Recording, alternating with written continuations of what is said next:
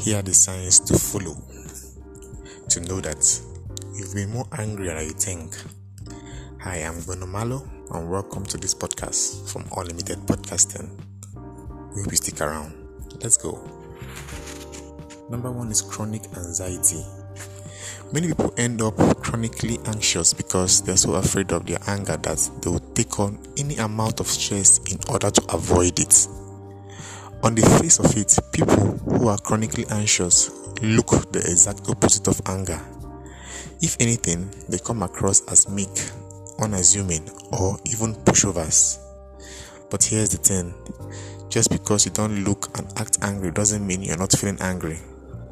Anger is a natural human emotion. We feel as a result of injustice or boundary violations. For example, if a bully steals your lunch at school, it's natural to feel angry about it. If you watch a news report of some innocent person being abused or taken advantage of, you're going to feel angry about it. If your spouse sarcastically criticizes your outfit, you're probably going to feel angry about it. And more than just a sign that some injustice have been committed, anger is also fuel for rectifying it.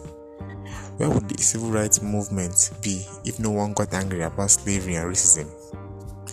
Where would democracy be if no one got angry at tyranny and fascism? But a lot of people fear getting angry or making others angry so much that they take on huge amounts of stress and anxiety as a result of avoiding the anger.